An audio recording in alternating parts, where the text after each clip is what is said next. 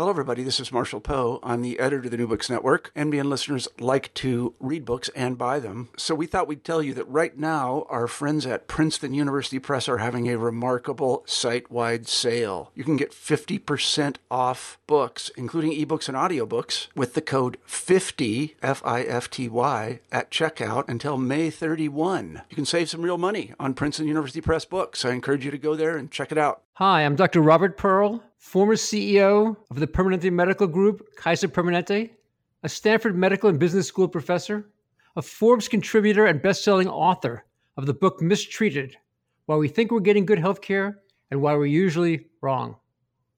And I am Jeremy Corr, host of the New Books in Medicine podcast. American healthcare is broken.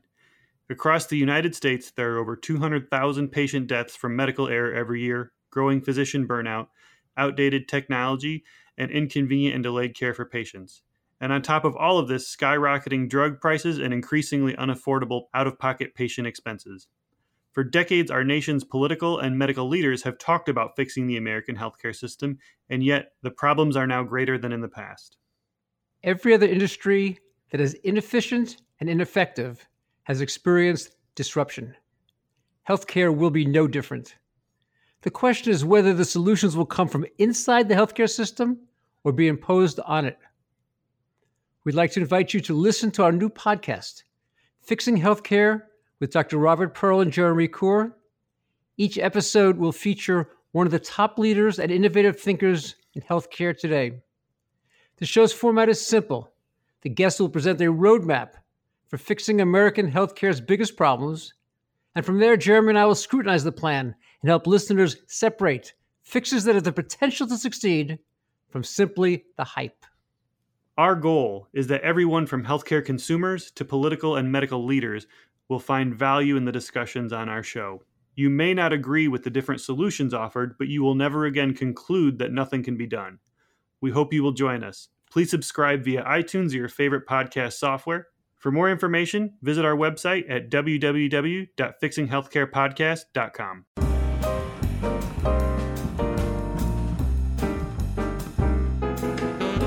Hello, everyone, and welcome to New Books in Medicine. I am your host, Jeremy Corr. Today, we will be talking to Dr. Paul Offit. He is here today to talk about his book, Bad Advice, or Why Celebrities, Politicians, and Activists Aren't Your Best Sources of Health Information. Paul, welcome to the show. Thank you. I wonder if you could begin the interview by telling us a bit about yourself. Sure. I'm trained in pediatrics, but spent most of my time in a basic science laboratory doing virology and immunology, and was fortunate enough to participate with a team at Children's Hospital of Philadelphia that ultimately created the strains, the so-called bovine human reassortant rotavirus strains that became the vaccine Rotatech in 2006, which was licensed and recommended for all children in this country then, and then by the World Health Organization for all children in the world in 2013. So I guess at my heart, I'm a basic scientist. What inspired you to write Bad Advice? Well, I think now more than ever, it seems that people are simply declaring their own truths. So vaccines cause autism, creationism and evolution are equally valid hypotheses, climate change is real. And I think that the best people to address those concerns are scientists. But unfortunately, speaking as one, I can tell you that my training as a scientist in many ways was the opposite of the training that you need to do to, I think, try and be convincing and passionate and compassionate with the public, and so that's why. I mean, another more reasonable title, frankly, for the book could be how to communicate science to the public or die trying. Well, one thing I find interesting is, for me, and I think a lot of people out there, it's common sense. You know, I'm not going to get my health advice from a celebrity or a politician or anything like that. That seems silly. So. But for a lot of people, that's unfortunately not the case. Well, I mean, they don't pick scientists to sell products. If you look, for example, at a variety of products on television, invariably it's celebrities that sell them, even though they presumably have no specific training or education on that particular product. But the point is they're a familiar face. They're a face that you've come to trust because you've seen them on the big screen in the movies or on the little screen on television. And so you think you know them. I mean, when Jim Carrey, for example, is on television, you think you know him based on the roles that he's played, even though he will have no specific expertise often on what he's talking about, as he did when he was on Larry King Live disparaging vaccines. Still, he becomes an important voice because you think you know him. The first chapter in your book discusses what is and what isn't science. You talk about how some people who say you can't trust science gets it wrong all the time. They can provide examples of times when when scientists have been wrong, such as with lobotomies or cold fusion. You say, though, that it is reasonable to be skeptical of scientists, but unreasonable to be skeptical of the scientific process. Can you please talk about this for our listeners and share how it relates to your discussion with Senator Tom Harkin? Sure. I mean, science is a process whereby you're constantly probing nature, trying to understand nature, and not shockingly, there's always fits and starts in that understanding. And occasionally, you may have a hypothesis which you think you've supported with data, but then others are unable to reproduce that. That's the nature of the scientific process. We learn as we go. So you're right. I mean, Egas Moniz was a Portuguese neurologist who, in 1935, won the Nobel Prize for what he called leucotomy, what he believed was a surgical cure for a variety of psychiatric illnesses, and went across the Atlantic Ocean. It was called lobotomy, and we did 20,000 lobotomies in the United States and did far more harm than good. And I think people will look at stories like that and say, see, you can't trust science. So I think an even better story, the more relevant story, is Ancel Keys, who in 1957 put forward what he called the heart-healthy diet, at the center of which was margarine. He believed that animal fats were bad because they were saturated, and we needed unsaturated fats like partially hydrogenated vegetable oils that were contained in margarine, which were loaded with trans fats. And as we now know retrospectively, probably accounted for as many as 250,000 cardiovascular-related negative events a year until we eliminated trans fats, because we learned what they could do to bad cholesterol, so-called very low-density lipoprotein cholesterol. And people say, see, this guy was an advisor to the United Nations. He was a major player in the world of nutrition, and he was dead wrong. And that's right. But the point is, we ultimately learned that he was wrong, and that's the way science works. I think for me, the episode you're talking about with Tom Harkin, I went with a group of people, including Betty Bumpers, who was the wife of Senator Dale Bumpers, and as well as Amy Pisani, who's a group called Every Child by Two, to talk to Tom Harkin, a popular Democrat from Iowa, right, your home state, whereby he wanted to sort of put aside a lot of money, actually, to try and look to see whether vaccines, as they were currently given, cause permanent brain damage. The fact was, many studies like that had already been done. 2, biologically, it was implausible, and 3, it just didn't seem like a very good use of money for this particular purpose. So I was there to kind of try and educate him about the studies that were done. As we were leaving, I was the last to leave the office, and he wouldn't let go of my hand. He kept holding onto my hand and staring into my eyes, and he said, why should I believe you? I've had other people who've come into my office who's told me exactly the opposite of what you've told me. And I said, well, it really doesn't matter what I say. And the only thing that really matters is what the data show. But by doing that, by saying that, what I was asking him to do was to look at all the studies and weigh their relative value, something he's unlikely to do, or frankly to have the expertise to do. So he did what most people do. He just wanted to see whether he could trust me. As it turns out, he did. And he didn't end up setting aside that money, but I think we won. I think children won in that interchange.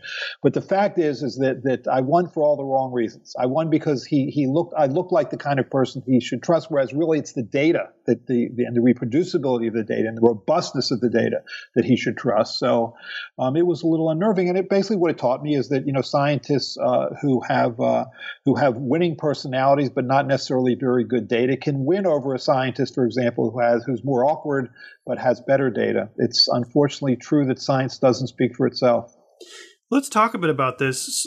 So, what are some of the stereotypes and struggles scientists deal with when communicating with the public? You say that in spite of these stereotypes and struggles, scientists are indeed good storytellers. Can you please talk about this for our listeners?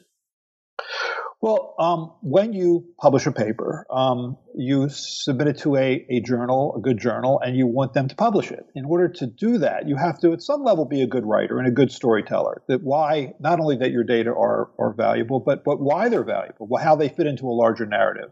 Similarly, when you write a grant, and grants are hard to come by from NIH or NSF or wherever you're trying to get money from, you have to be able to tell a story more compelling than those who are also seeking this limited amount of funds. So I think at some level we are good storytellers. When unfortunately the titles of our paper read something like, a molecular basis of rotavirus virulence, role of gene segment 4, not Disco Bloodbath, which I think is probably a more compelling title. But that said, I do think we have it in us. I think if you look at scientists who are great storytellers like Isaac Asimov or Jacques Cousteau or Galileo or Louis Pasteur, those guys and gals were all good storytellers. I just think we have to sort of channel that inner storyteller that I think we all do have. And scientists are also compelled by good stories. Can you talk about what compelled you to work with rotavirus? Sure. I mean, I was a resident in pediatrics at Children's Hospital in Pittsburgh when, as a second-year resident, there was a child who came in who was about 9 months old. It was a little girl who had gotten sick the night before with fever and vomiting. She hadn't even really started to have diarrhea yet, which is also typical of this particular viral infection, rotavirus. And she was great, the mother. I mean, she was a typical salt-of-the-earth kind of mom who had called the doctor the night before. The doctor had told her to give frequent sips of fluids containing sugar and salt, which she could make at home. And she did all that. She tried to do that. The problem was that the child was vomiting, so she couldn't get this little girl to hold anything down. By the time she finally came into our hospital, she was severely dehydrated. We tried to get an intravenous catheter into her arms or legs, but she was too clamped down because she was so dehydrated, so we couldn't find them.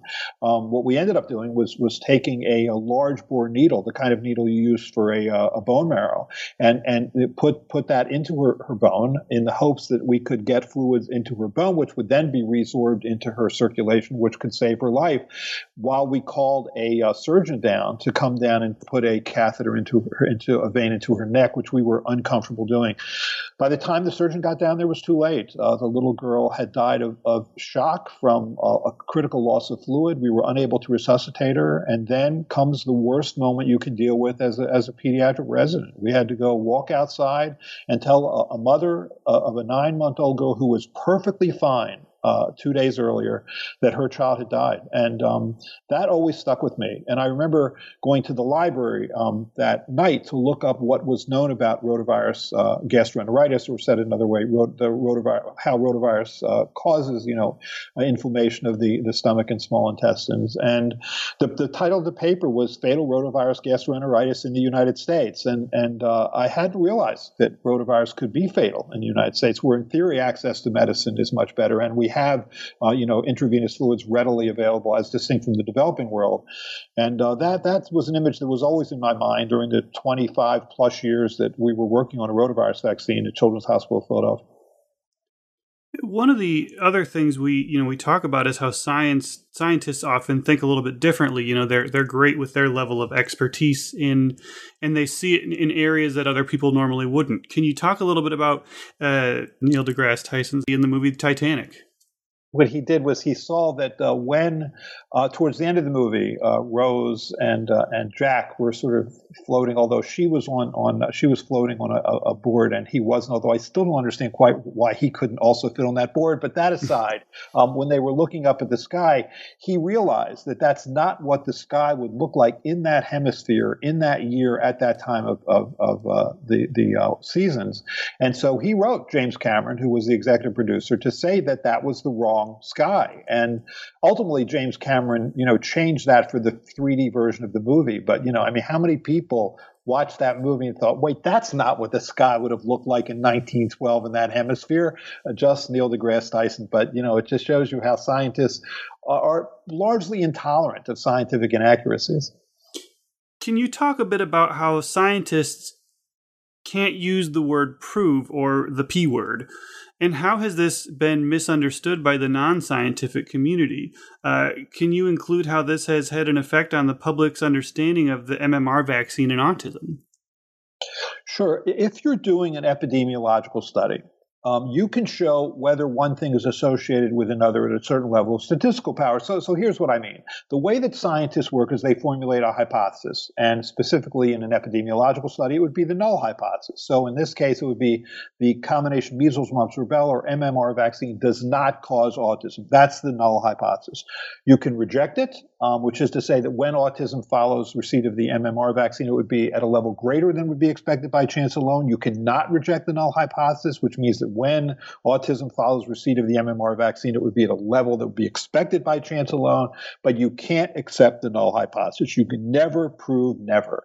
And I think scientists know that. And so, for example, I mean, when I was a little boy, I used to watch the television show Adventures of Superman, where Superman flew. And I tried when I was a 5-year-old to put a towel around my neck, to jump from a small height, to see whether I could fly unsuccessfully. Now, I could have tried a million times. That wouldn't have proven I couldn't have flown. It would have only made it all the more statistically unlikely. That's also true here. You can only say that MMR is not associated with autism to a certain level of statistical power. And when I had to testify actually in front of Dan Burton's subcommittee when he was head of the Office of Government Reform, Burton was a Republican from Indiana back in the early 2000s, I knew, as did the other scientists who were sitting on that panel, that you can't say MMR doesn't cause autism. But, what ended up happening, and it was actually Colleen Boyle, who's an excellent epidemiologist at CDC, who said, all the evidence we have doesn't support the hypothesis that MMR causes autism. But she couldn't say it, right? She couldn't say MMR doesn't cause autism, which to Dan Burton sounded like she was waffling, or worse, like she was covering something up. And he just screamed at her. I mean, I was sitting right next to her when this happened, and he just screamed at her. So you can't tell me that MMR doesn't cause autism because you just don't know, do you? And that's the problem with us as scientists trying to communicate science to the public and being rigorous and faithful to the scientific method is I think we have to realize that at some level how we sound influences how people perceive what we're saying, which is to say, I think you have to be willing to say MMR doesn't cause autism because it doesn't any more than I can fly, at least not without a plane. So I think we have to get over this. So what you're saying is you're leaving a back door open that you can still fly someday. You never know. Except that you do know.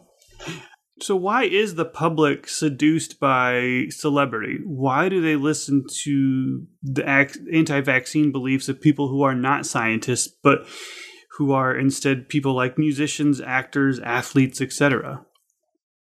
Again, because first of all, they're often trained to be very interactive with the media. They're attractive. They're well-spoken. I mean, if you watch Jenny McCarthy on these shows like Larry King Live or like Oprah Winfrey, she's the attractive, dramatic, well-spoken person that's there, often crying when she's talking about what happened to her, what she believed happened to her son. And that's not something you're used to competing with. As a scientist, what you're used to is going to a scientific conference whereby you and the other scientists share data, and you try and come to some reasonable conclusion based on those data. That's not what this is about. This is politics. This is acting, and it's something you're not good at. And I think that's where we often fail. If you watch, for example, Jenny McCarthy on Larry King Live, and there was one episode where she was on with just a wonderful pediatrician from North Carolina named David Taylor, who at the time was the president of the American Academy of Pediatrics, and it was hard to watch. I mean, she was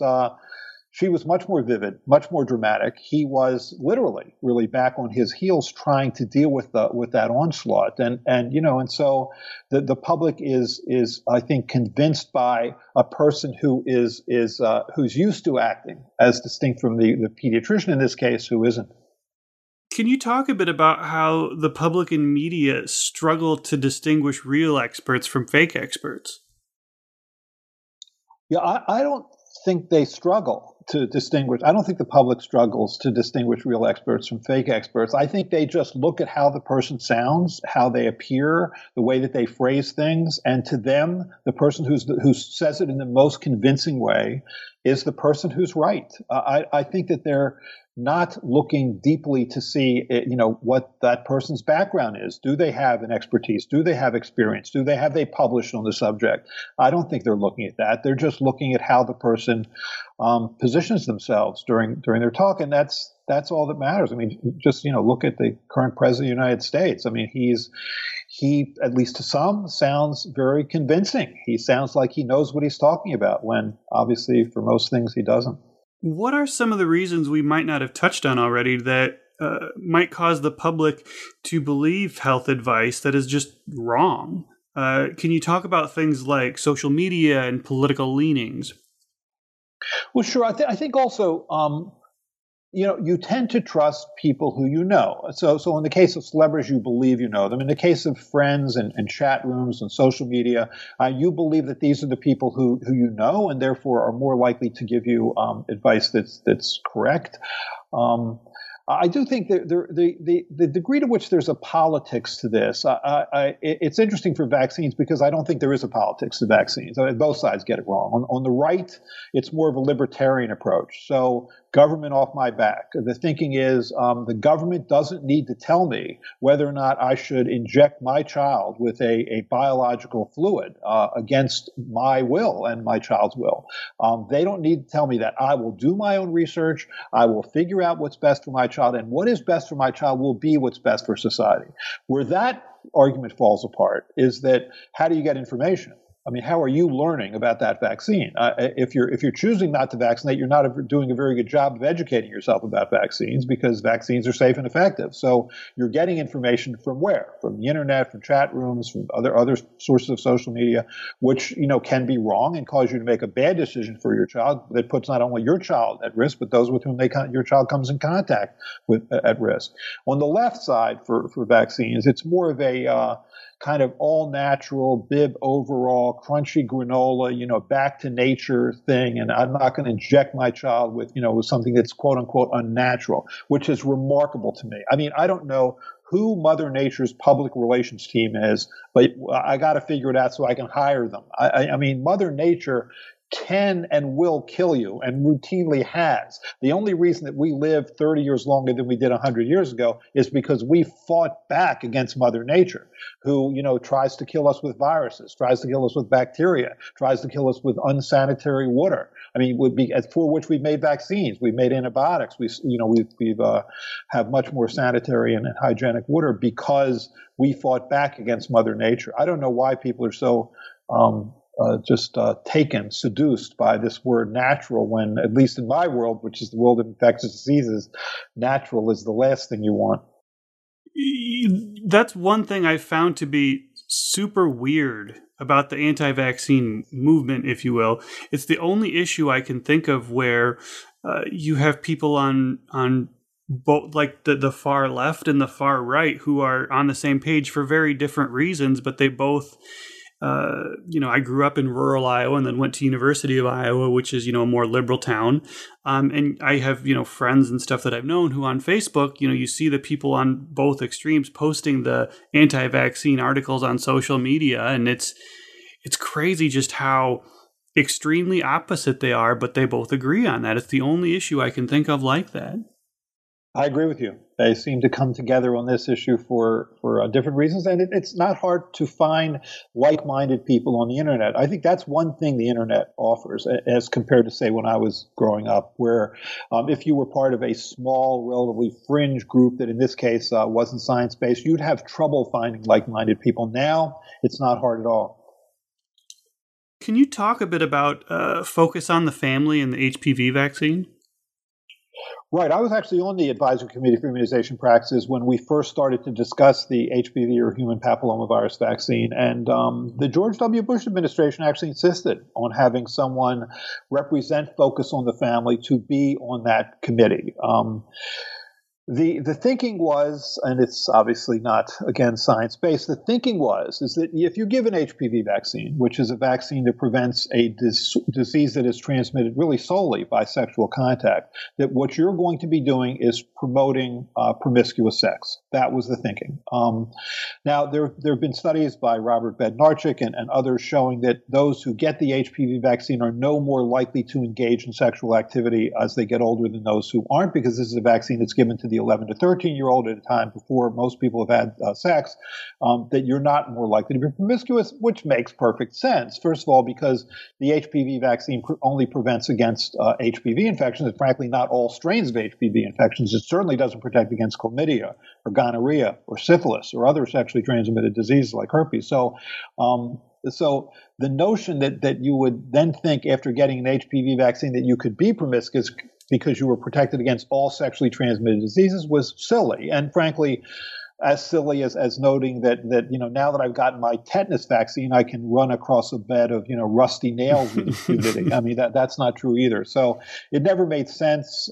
But that's where it was coming from. And frankly, that hasn't gone away. If you look at Betsy DeVos is at least at some level connected to Focus on the Family, and if you Mike Pence, when he was governor of Indiana, it made it very difficult for his then health commissioner, who was Jerome Adams, who now is the Surgeon General of the United States, to have his immunization coordinators promote HPV vaccine for that reason. So I just find that actually outrageous. I mean, Mike Pence, who sets himself up as a religious man, in theory, all religions teach us to care about our children, care about our families, care about our communities.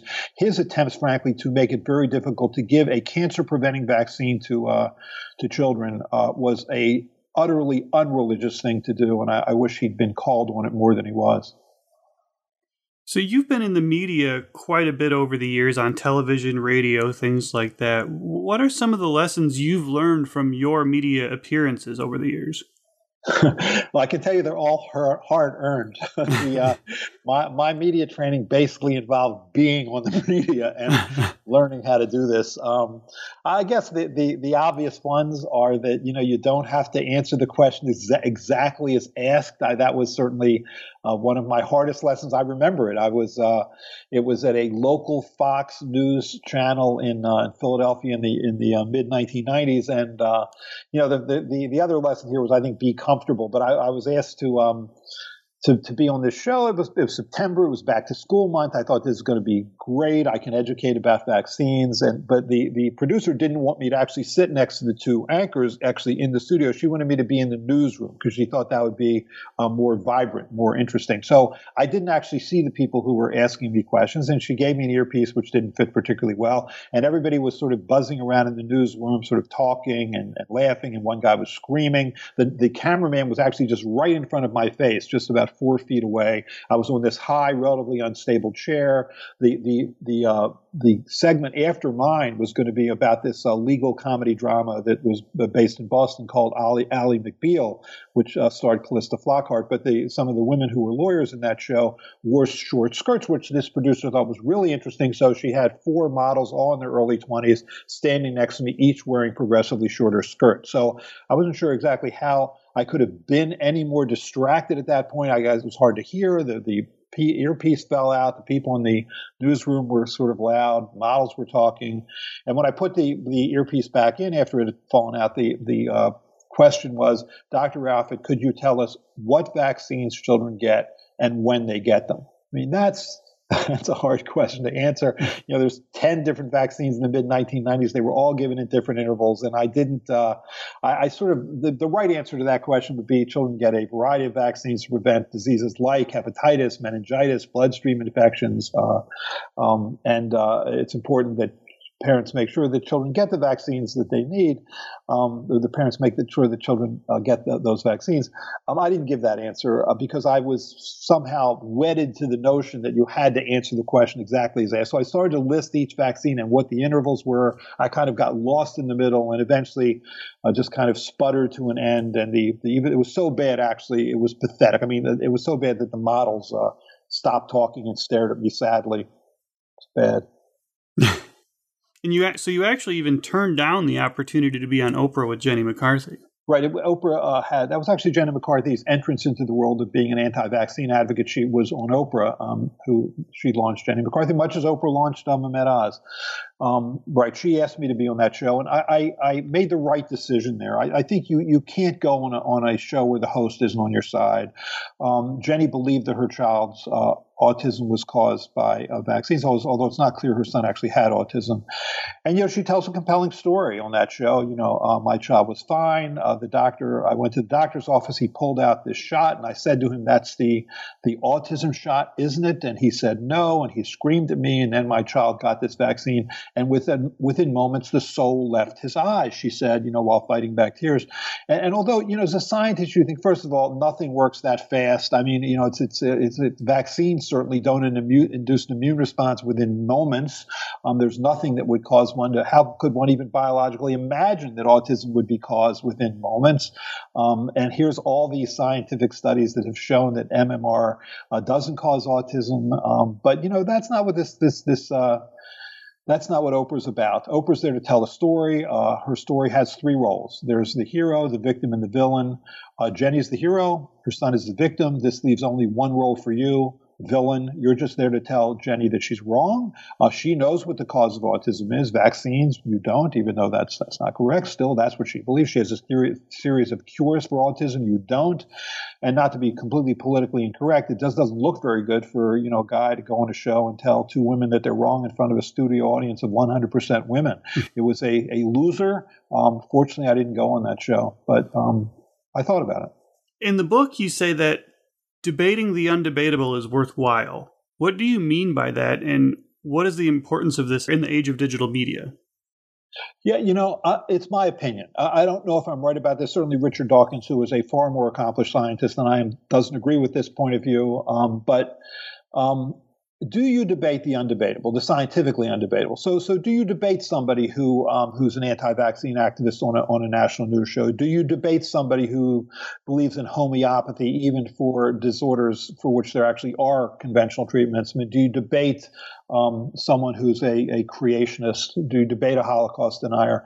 And my initial feeling on this was that Dr. Richard Dawkins' feeling, which was don't, because all it does is it sort of raises the level of respectability of the other side. It gives oxygen to another side that needs it badly.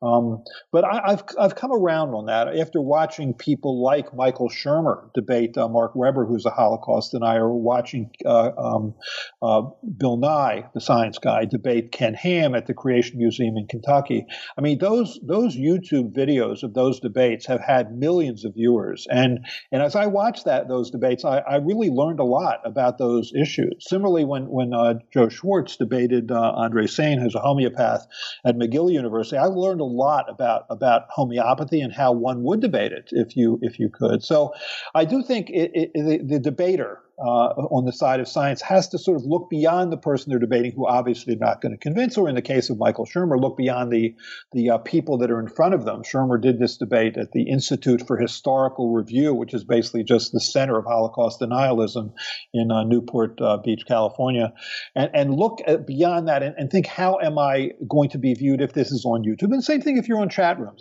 Often if you're in a chat room and you provide information that is counter to the bad information that's out there, although you're not going to convince that person, you do provide information to others. So I do think it's worth it. I just think emotionally it's really hard to do.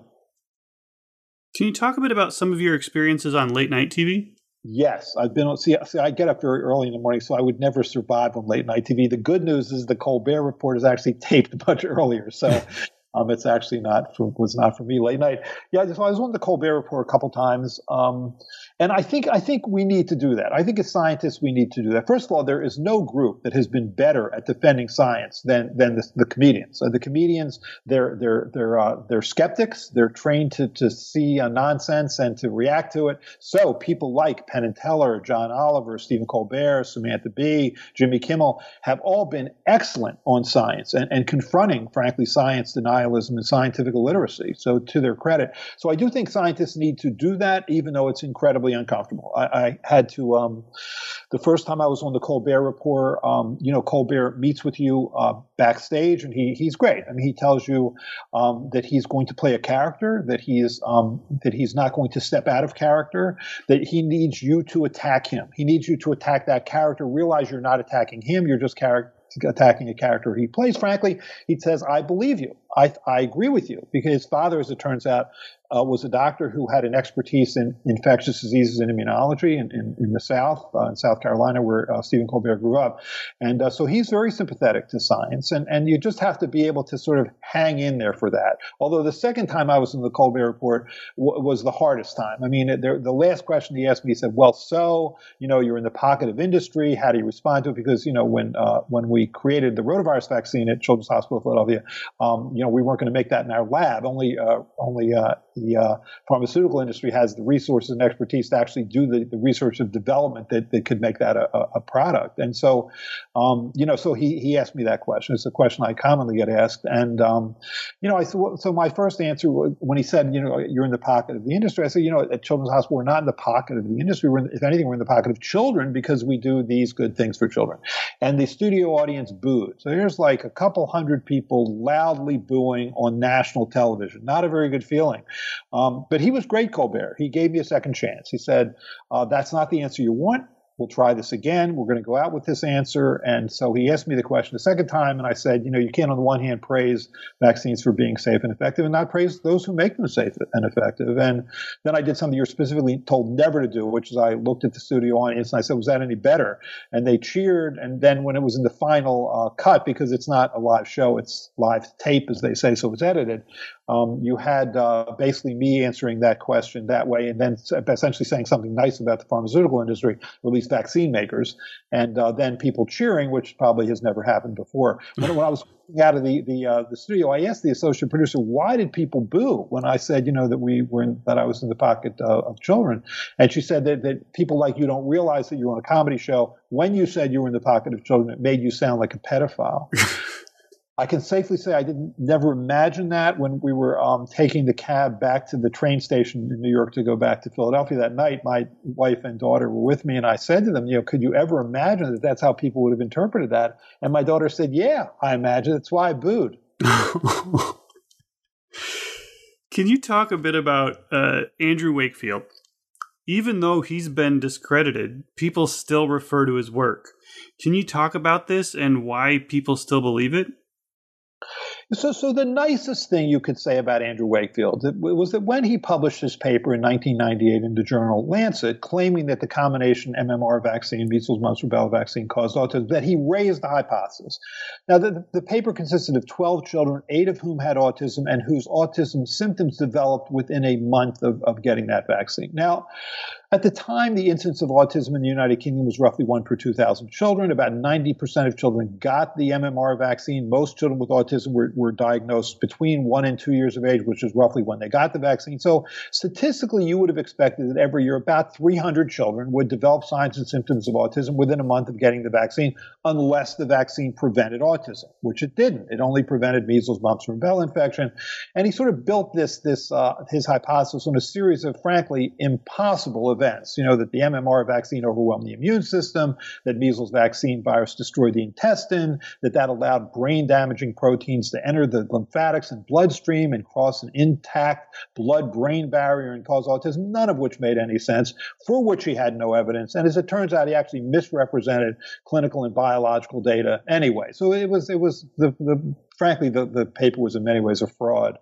But in any case, you could argue in best case scenario, he raised the hypothesis. And so people responded. I mean, the academic community responded. The public health community responded by doing studies, looking at children who did or didn't get that vaccine, making sure you controlled for other things like socioeconomic background, a healthcare seeking behavior, medical background, so you could isolate the effect of that one variable, which is to say receipt of the MMR vaccine. And when that study was done over and over again, now 17 times in 7 different countries on 3 different continents, involving now millions of children, the results have always been the same. MMR doesn't cause autism. Still, he persists. He persists in that belief. And I think what draws some people to him, and not many, I really do think he's been marginalized at this point, even though he's apparently now dating Elle Macpherson, the Australian actress and model. After having divorced his long-suffering wife, Carmel, after she puts up with all of this stuff for like 2 decades, he then, sort of jettisons her for this actress and model. But in any case, he I think to some people represents kind of a guru, he's immutable in his belief. He's unchanging in his belief, whereas science, is constantly sort of questioning itself and moving forward in fits and starts. People like him, to at least a segment of the population are attractive, like Mehmet Oz or Deepak Chopra, because they don't express doubt. They come off as a guru. We like that. We like certainty when often we know there's none. I think, or little. I think, if you ask people whether we'll know more about science and medicine 100 years from now than we know, I think everybody would say yes. But when it comes to your disease, your problem, you'd like to believe that we know everything we need to know right now, even when that's often not the case. Now, you were actually called to testify in a congressional hearing opposite Wakefield, right? Can you talk a bit about this? Yeah, that's right. It was in 2000. It was Dan Burton's committee hearing, the Office of Government Reform. Burton's grandson had been diagnosed with autism. Burton was of the belief that the autism was caused by a vaccine, and he sort of set up a series of doctors, including Andrew Wakefield, to sort of support that belief. But the Democratic majority, the Democratic minority head at that time was Henry Waxman, who was a very much pro-science, very much good science, very supportive of the National Institutes of Health. So he insisted that the other panels consist of, real scientists. So I had a chance to watch this play out. It was really demoralizing. I mean, you'd like to believe that. I don't know why you'd like to believe. Well, you'd like to believe it, even though at some level it's not true. That that when they have these congressional hearings, that it's about getting information to help best form policy that can best help the public. But that's really not what this was. This was a circus. It was a show. Dan Burton was running the show. He believed that vaccines caused autism, and that's what he wanted this show to be. The jury in this case was the American public, and when you watch the way it all played out, it was pretty demoralizing because Dan Burton didn't care what the other side had to say, or said another way, the side that supported science. He was just going to try and get his point of view out there. The science be damned. And it was hard to watch. Certainly the public didn't benefit from all the money that was spent on that committee hearing. What do you mean when you say in your book that it can be a godsend to have someone like Wakefield on the other side? Right. So I think, Andrew Wakefield wasn't just wrong. He was fraudulent and wrong. I mean, he misrepresented clinical and biological data. He, unknown to his co-authors, had received hundreds of thousands of dollars to basically launder legal claims through a medical journal. And I think when that all came to light, his paper was retracted. Frankly, more for the ethical violations of that paper than from the data. When you think about it, there's 6,500 medical and scientific journals in the world. There's 4,000 medical and scientific papers published every day in the world's literature, and so they follow, not surprisingly, a bell-shaped curve. Some studies are excellent, some are awful, and most are more or less mediocre. You really have to work to get a paper retracted. I mean, you have to basically be fraudulent to get a paper retracted, which is what he was. So I think the media rejected him, frankly, by 2011. I think his last farewell on the stage of mainstream media was on Anderson Cooper's 360, where Cooper really tore into him. And since then, he's been marginalized. I mean, he'll appear on, places like the Alex Jones show, this sort of rabid conspiracy theorist show. But for the most part, he's been rejected by mainstream media. So I think that's good. I'm not so sure it would have worked that way had he not been fraudulent. Now, you've kind of put yourself in the crosshairs of the anti-vaccine movement. You've said that you've had angry letters, calls for your firing, and even death threats. Can you talk a bit about this? Yeah, I think that when you put yourself into the middle of a cultural controversy, you're going, if not in this case, a scientific controversy, you're going to get pushback, and it can get really mean.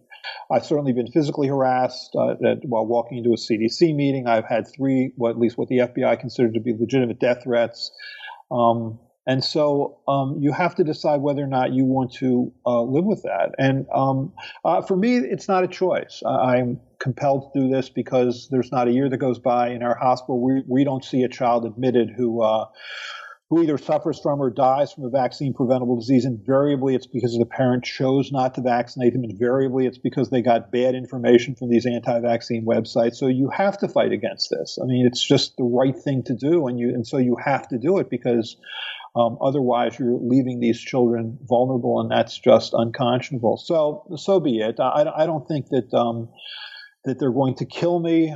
If they are, they're not going to give me a heads up first, which is what I guess it comes to me in these pretty much weekly emails that I get from people that have called me pretty much everything from Satan to, the usual Nazi analogies. How much hate mail would you say you get on a monthly basis, out of curiosity? It's actually getting better. It used to be on a daily basis. I would say now, maybe it's a few every month that I get. Then I print them out and I put them in my hate mail file just in case something bad happens. My wife knows where the hate mail file, so this can be a lead for people. But I honestly don't think this is going to happen. I'm sure I'm working on a lot of denial. But, I mean, how many sort of pro-vaccine people have been killed by the anti-vaccine movement? I think that answer is none. So I think I'm good. Well, I would like for you to offer some advice to some of the listeners who may not come from a scientific background. Listeners who may have friends or family members pushing anti-vaccine propaganda on them, listeners who may see anti-vaccine articles being shared all over their friends' social media accounts, listeners who may have developed a little bit of a concern about, are some of these vaccines bad? Where can they go to find unbiased, reliable information to ease their mind? So I think that professional groups like the American Academy of Pediatrics or the Centers for Disease Control and Prevention, I think, hospitals and universities, the Children's Hospital of Philadelphia, the Mayo Clinic, and others have good information about health and medicine and science. I think in order to reject things like vaccines, frankly, you have to be a conspiracy theorist. You have to believe that thousands and thousands of clinicians and nurse practitioners and researchers are all sort of in league simply to line their pockets, and that they've been willing to lie about vaccine efficacy and vaccine safety for decades, which, is just a little hard to believe. At least it should be hard to believe. But I think, the other thing is when you go to these sites that sort of make these outrageous claims, they're invariably selling something, whether it's medicines to treat autism or to treat other things to which medicine has little to offer. So I think that you should be very suspicious of that. I do think it's reasonable to be skeptical about vaccines, as it's reasonable to be skeptical about anything you put in your body. So educate yourself, but that should allow you to be able to ask much better questions to your healthcare professional and expect good answers from your healthcare professional. Certainly, vaccines, like any medical product, are not absolutely safe, but the benefits of the vaccines clearly and definitively outweigh their risks, and so this should be able to enable you to ask better questions. But I do think really to reject vaccines or to reject evolution or to reject climate change, frankly, you have to be a conspiracy theorist, and there's no fighting that. If you believe that the Advisory Committee for Immunization Practices, which advises the CDC, or the so-called Vaccine-Related Biological Product Approval Committee, which advises the FDA on vaccines, that those two groups are just deeply in the pocket of the industry, well, if that's true, then in theory they know something you don't. They know that vaccines really aren't safe. They know that vaccines really aren't effective. Well, that's true. Why do they vaccinate their children or their grandchildren? Because they all do. I mean, if you actually interview people who are on these committees, and I was on that committee for 5 years, the Advisory Committee for Immunization Practices. Now I'm on an FDA committee.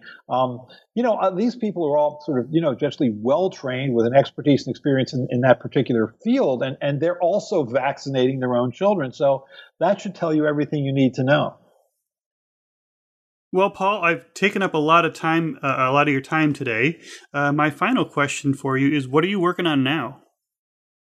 So I'm actually working on another book that's it's kind of like I think the pendulum in medicine has swung too far in overdiagnosis and overtreatment, and so I'm trying to write a book that goes sort of, there are 20 things that I think is advice that you're soon going to be hearing but don't hear yet. So things like don't treat fever, because fever is an important part of the immune response, or you don't have to finish your antibiotic course. Why have a set amount of time that's determined at the beginning of illness when in fact once you start to feel better you can assume that you have treated your infection, which I think is generally true. The vitamin D craze, which I think, frankly, is not just misguided, but is a hoax. I think suddenly half the country's vitamin D deficient. That's not true. And those sorts of things. Let's say a sort of skeptical book about I think where medicine has overreached in some ways. That sounds great. When it's finished, I'd love to have you back on the show. I'd like to thank you again for being on the show today. I really enjoyed it, and it was an absolute pleasure to talk to you. Take care. Thank you, Jeremy.